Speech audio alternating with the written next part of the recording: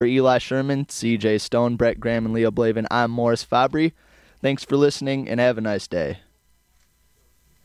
It makes us harder, better, faster, stronger. That don't kill me, can only make me stronger. I need you to hurry up now, cause I can't wait much longer. I know I got to be right now, cause I can't get much stronger. Man, I've been waiting all night now, that's how long I've been on ya. Thank you for listening to the Daily Sports Report on 88.3 FM Ann Arbor, where the puck drops here.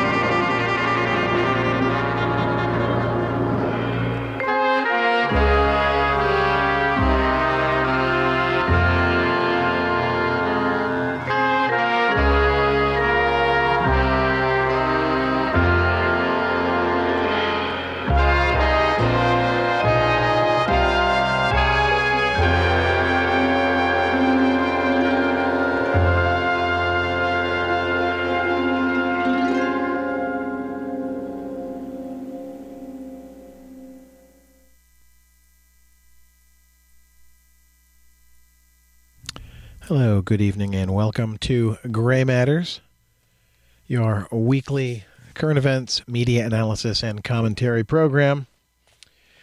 My name is Jim Dwyer, and I'll be your host this evening.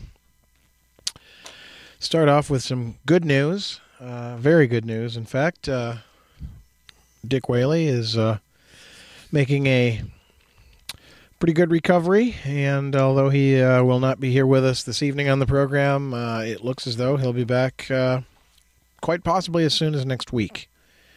So that is indeed very welcome news. Lots going on this week. Many things to talk about. Number of directions we could possibly go. Probably the big story that everybody's talking about in the workplace and at ye old water cooler is, of course, the National Felon League and the increasing likelihood of the dismissal or resignation of NFL Commissioner Roger Goodell, who, of course, has tried to charm his way through many a crisis and scandal before. Football is a $26 billion industry or something like that, and so there's serious money involved in this sport, which I've predicted will probably dwindle, if not die, on the vine within the next 10 to 15 years. Even here at the University of Michigan, the number of student ticket sales is declined by about 5,000. And, of course, fundraisers who work with alumni are concerned that, well, if you're not a fan of football while you're in college, why are you going to be an alumni supporter of your school team when you are a graduate, when you're out in the professional world? Of course, the increasing concern with head injuries and so forth is going to impact the numbers of young people who come to the game. So we'll see where the NFL is at in another 10 to 15 years. But for now, of course, the latest, in addition to the pretty egregious example of wife beating that was videotaped and on there for all to see, including the commissioner of the NFL, the recent story is that and this is from today's New York Times sports section. Women's groups have continued to call for Goodell's resignation or removal. Friday brought even more embarrassing news The NFL's legal team predicted that more than 1 in 4 retired players would develop neurological disease.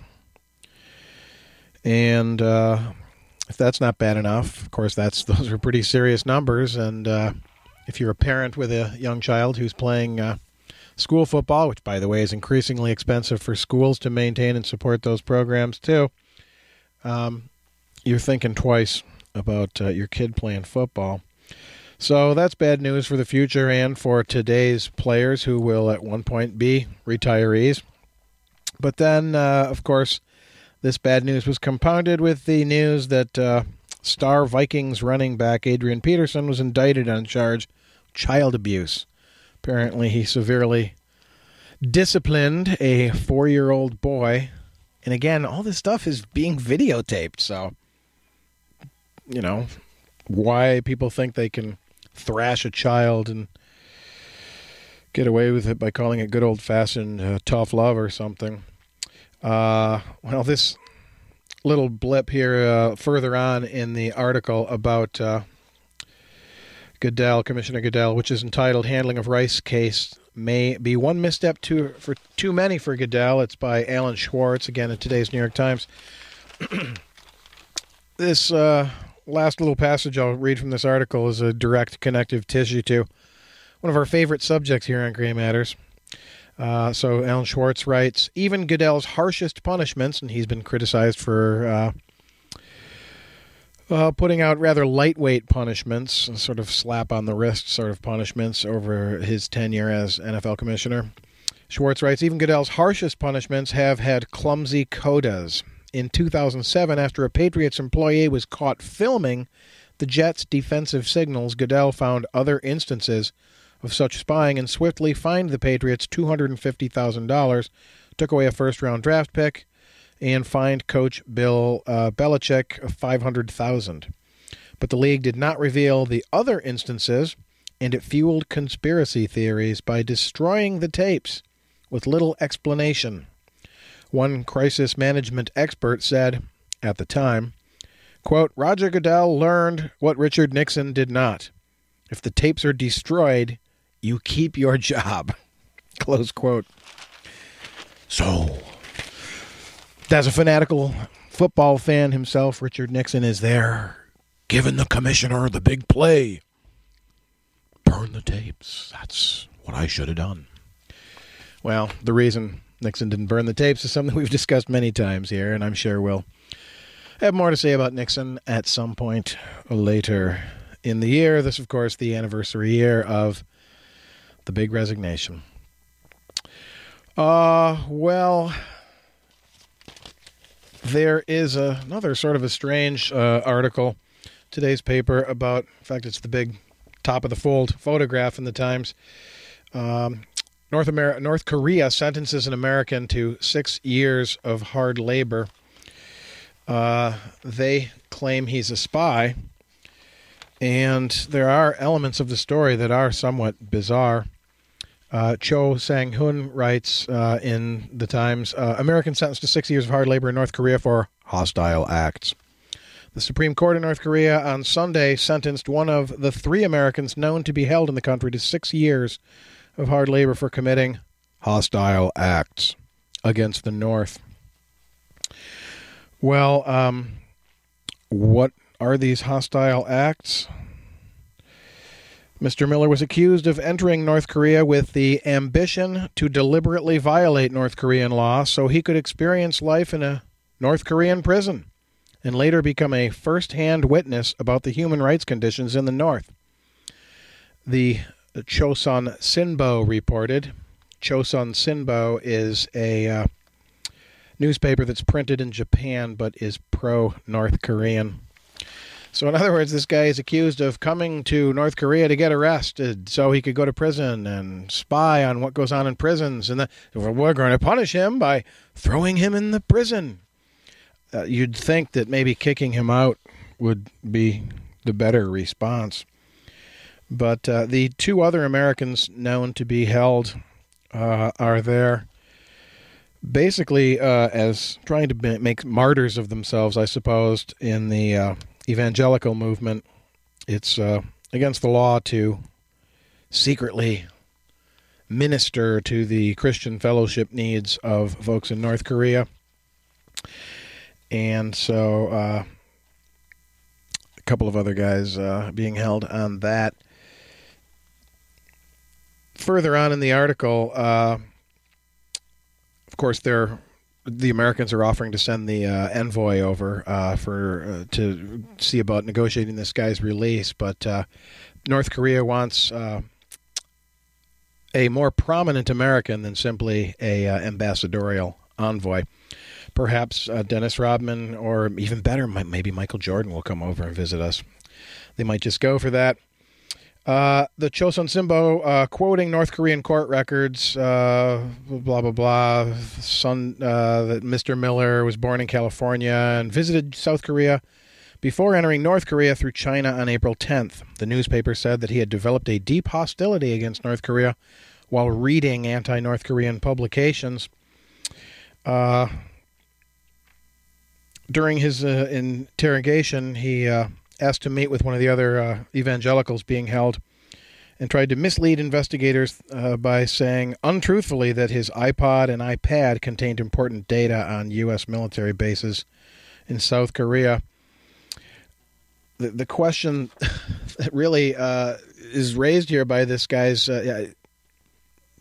claims and gestures is, why would anyone want to go to North Korea unless you were hoping to go there to spy on them or make a martyr of yourself by claiming to advance some evangelical agenda and instead ending up in prison, which we already know from United Nations commissions of inquiry that abuses are systematic, widespread, and gross in North Korean prisons. So you don't really need a spy network to funnel that information out. So that might just qualify as a brain damage award in and of itself. Good luck to Mr. Miller in his appeal, if they even have that there.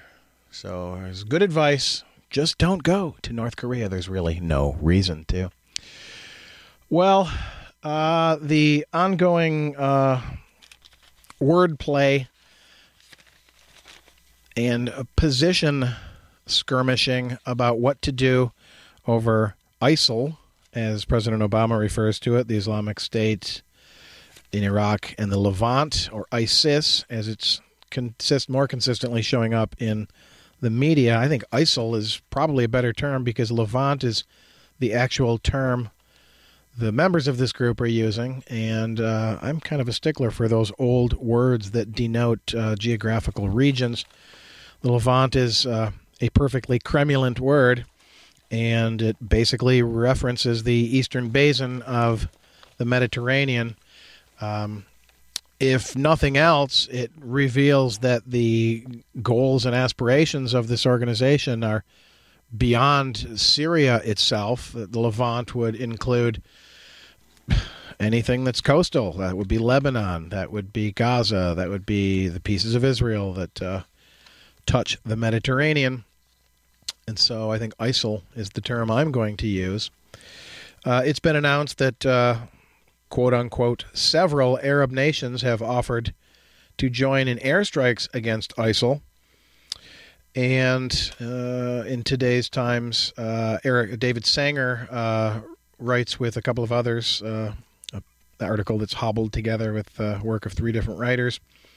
In interviews and public statements, administration and military officials described a battle plan that would not accelerate in earnest until disparate groups of Iraqi forces, Kurds, and Syrian rebels stepped up to provide the fighting forces on the ground.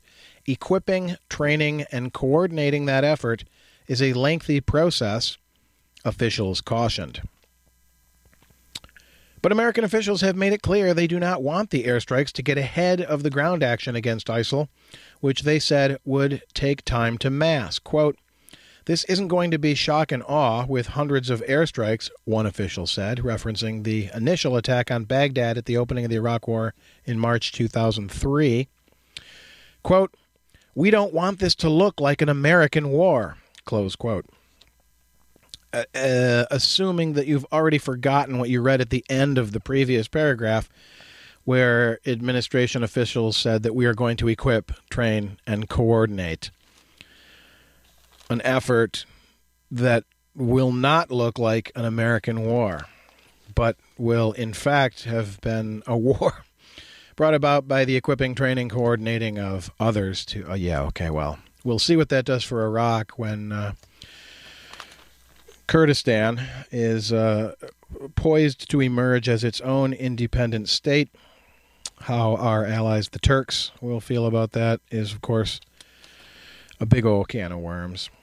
So we don't want it to look like an American war. And, of course, it's nice to have a team effort. That was one thing about the first Gulf War with President H.W. Bush, is at least he had something like a genuine coalition that his son, W. Bush, tried to reference by his attempt at a coalition of the willing, in which nations like Poland supplied as many as like 27 advisors or soldiers.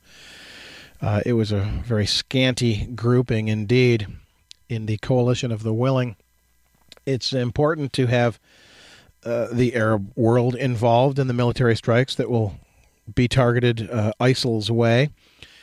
But there are a number of very important, troubling, and important questions that are going unasked, particularly about Saudi Arabia's involvement in any such coalition.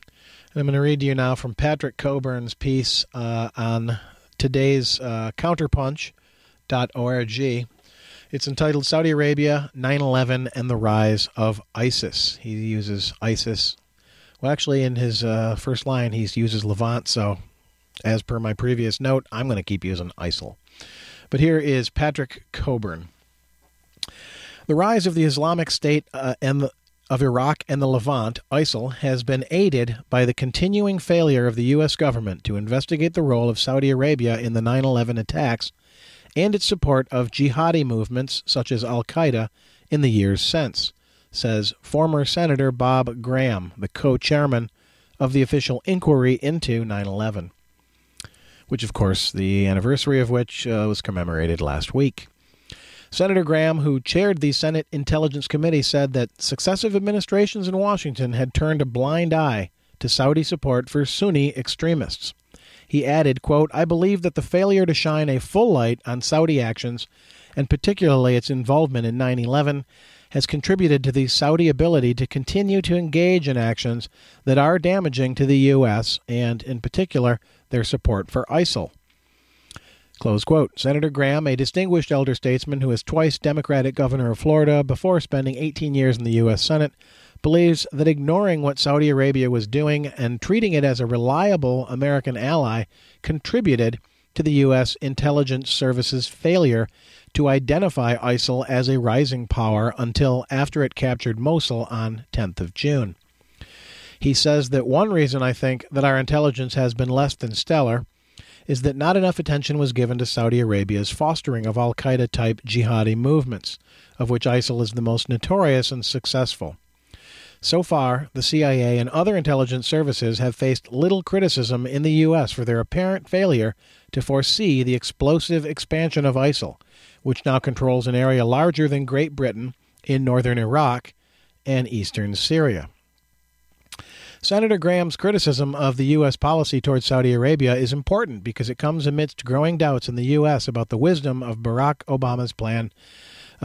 Barack Obama's plan announced on Wednesday to look to the Gulf monarchs as crucial allies in the U.S. campaign to contain and, if possible, push back ISIS after its victories in Iraq and Syria during the summer.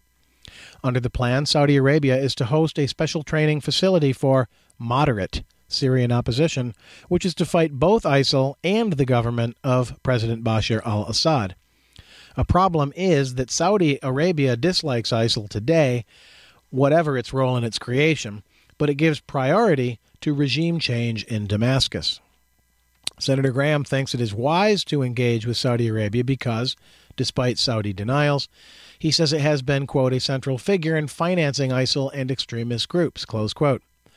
But he is cautious about success from the U.S. point of view because of the Saudi monarchy's long-term alliance with the Wahhabi clergy and its commitment to spread Wahhabism, the intolerant variant of Islam, which denounces Shia as heretics and treats women as chattels under male control. The senator says that Saudi Arabia not only gives support to Sunni communities worldwide, quote, but the most extreme elements among the Sunni, close quote. The Saudi role in the 9/11 attacks on the World Trade Center in 2001 has long been public knowledge, since 15 out of 19 of the hijackers were Saudis, and the leader of al-Qaeda, Osama bin Laden, was a member of the Saudi ruling elite. The 9/11 inquiry found that for financing, al-Qaeda relied on a core group of private donors and charities in Saudi Gulf. And parenthetically, I'll interject here that anyone out there who's read Thomas Pynchon's latest book, Bleeding Edge, is wrinkling and furrowing their brow now at this detail I've just read to you. Very good book, by the way. Strongly recommend it. Back to Coburn's article here. Despite the Saudi connections of the 9/11 conspirators, Saudi Arabia and its citizens were treated with extraordinary leniency in the wake of the attacks. Some 144 individuals, mostly from the Saudi aristocracy, were permitted to fly back to Saudi Arabia within days of the attacks, without being questioned by the FBI. Another parenthetical interjection.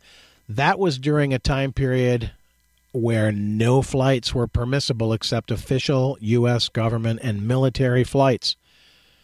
You might remember that weird, spooky silence of the week after the 9/11 attacks where there was no commercial air traffic. These flights were allowed to go. It was a very bizarre development at the time. And that quiet was refreshing in many ways, yet also a little spooky. More on that another time. So, yeah, these 144 individuals were allowed to fly back to Saudi Arabia without being questioned by the FBI. Coburn continues, the influential Saudi ambassador, Prince Bandar bin Sultan, was pictured in cheerful conversation with President Bush on the White House balcony a few days after 9/11. Senator Graham recalls that, quote, there were several incidents in which U.S. officials were inexplicably solicitous to Saudis, close quote. U.S. officials who went to Saudi Arabia to investigate links to 9/11 found their Saudi counterparts to be persistently obstructive. Saudi obstructionism continued during the decade after 9/11. In 2007, Stuart Levy, the Undersecretary of the U.S. Treasury in charge of monitoring and impeding the financing of terrorism, told ABC News that when it came to al-Qaeda, quote, if I could somehow snap my fingers and cut off the funding from one country, it would be Saudi Arabia, close quote. He added that at that stage, not one person identified by the U.S. or the UN as funding terrorism had been prosecuted by the Saudis. 8 years after 9/11, the U.S. Secretary of State Hillary Clinton wrote in a cable leaked by WikiLeaks that, quote, Saudi Arabia remains a critical financial support base for al-Qaeda, the Taliban, Lashkar-e-Taiba in Pakistan, and other terrorist groups. As al-Qaeda in Iraq began to reorganize and turn itself into ISIL in the years after 2010, politicians and security officials in Baghdad were convinced of the complicity of Saudi Arabia and the other Gulf monarchies in funding jihadis in Iraq. They generally avoided public criticism of these states as allies of the U.S., but in March 2014, Iraqi Prime Minister Nouri al-Maliki identified Saudi Arabia and Qatar as the two countries, quote, primarily responsible for the sectarian, terrorist, and security crisis in Iraq, close quote. Oh, except for, of course, the fabulous work of H.W. Bush in creating the context for all of this madness to unfold. Back to the article here. Maliki said that Riyadh and Doha were, quote, buying weapons for the benefit of these terrorist organizations, close quote. Mr. Maliki had his own share of blame for persecuting the Sunni community in Iraq, so it gave support to armed resistance by ISIL. But Iraqi leaders all believed that the monarchs of the Gulf were bankrolling Sunni opposition in Iraq and would never accept a Shia-dominated government. The most striking example of Washington's willingness to protect the kingdom over complicity in 9/11 is the 28 pages of the official inquiry that were censored and have yet to be published. Senator Graham is not allowed to reveal what is in the chapter that was redacted, but other sources say that they are about connections between Saudi government officials and the 9/11 attacks. Anthony Summers and Robin Swan, in their excellent book, The 11th Day, The Full Story of 9/11, quote a senior American official who saw the 28 pages before they were excised, apparently on the initiative of President George W. Bush, as saying, quote, "If the 28 pages were to be made public, I have no question that the entire relationship with Saudi Arabia would change overnight," close quote. Senator Graham has long campaigned to have the 28 pages of the 9/11 inquiry and other documents released. He says, knowing their content, that there is no national security justification for keeping them a secret 13 years after 9/11. He says that some government agencies, notably the FBI, have a motive in keeping information from the public about, quote, their actions and their competence at the time of 9/11. In Sarasota, Florida, the FBI initially denied having any documents relating to hijackers who were based there, but now has handed over 80,000 pages that might be relevant under the Freedom of Information Act, according to Tom Julin, the Miami-based attorney handling the FOI application. Asked why the U.S. government has been so eager since 2001 to cover up for the Saudis, Senator Graham says that one explanation is the long-term U.S. strategic alliance with Saudi Arabia going back to the Second World War. There is also the close personal relationship between the Bush family and the kingdom. But what he finds more difficult to explain is why the, quote, policy of covering up Saudi involvement in 9/11 persisted under the Obama administration, close quote. Though Mr. Obama had pledged to the families of the 9/11 victims during the 2008 presidential election campaign to release the 28 censored pages, it has failed to do so 6 years later. Senator Graham does not suggest that the Saudis are directly running ISIL, but that their support for Sunni extremists in Iraq and Syria opened the door to jihadis, including ISIL. Similar points were made by Sir Richard Dearlove, the former head of the British Secret Intelligence Service and MI6, who said that in a lecture at the Royal United Services Institute in London in July that the Saudi government is deeply attracted towards any militancy which effectively challenges Shia'dom, close quote. He said that the rulers of the kingdom tended to oppose jihadis at home as enemies of the House of Saud, but promote them abroad in the interests of Saudi foreign policy. Gee, I wonder where they learned that model. Well, I just wonder. That's a pretty standard, universally practiced approach to fostering rebellion overseas while maintaining your own power structure at home. Where did I leave off here? Anti-Shiism has always been at the center of the Saudi worldview, and he quoted Prince Bandar, the ambassador in Washington at the time of 9/11, and later head of Saudi intelligence, as saying to him, quote, "The time is not far off in the Middle East, Richard, when it will be literally, God help the Shia. More than 1 billion Sunni have simply had enough of them," close quote. Well, in allying itself with Saudi Arabia, the U.S. automatically plugs itself into an anti-Shia agenda and limits its ability to monitor and take action against Sunni jihadis who are promoted by Riyadh. In Syria, this has led to parts of a jihadi-dominated military opposition being relabeled as moderate. President Obama intends to support this group, who scarcely exist on the map, to fight both ISIL and the Assad government. Senator Graham maintains that there is a dark side to Saudi Arabia exemplified by 9/11 and its aftermath that the American public need to know about and which has hitherto been concealed.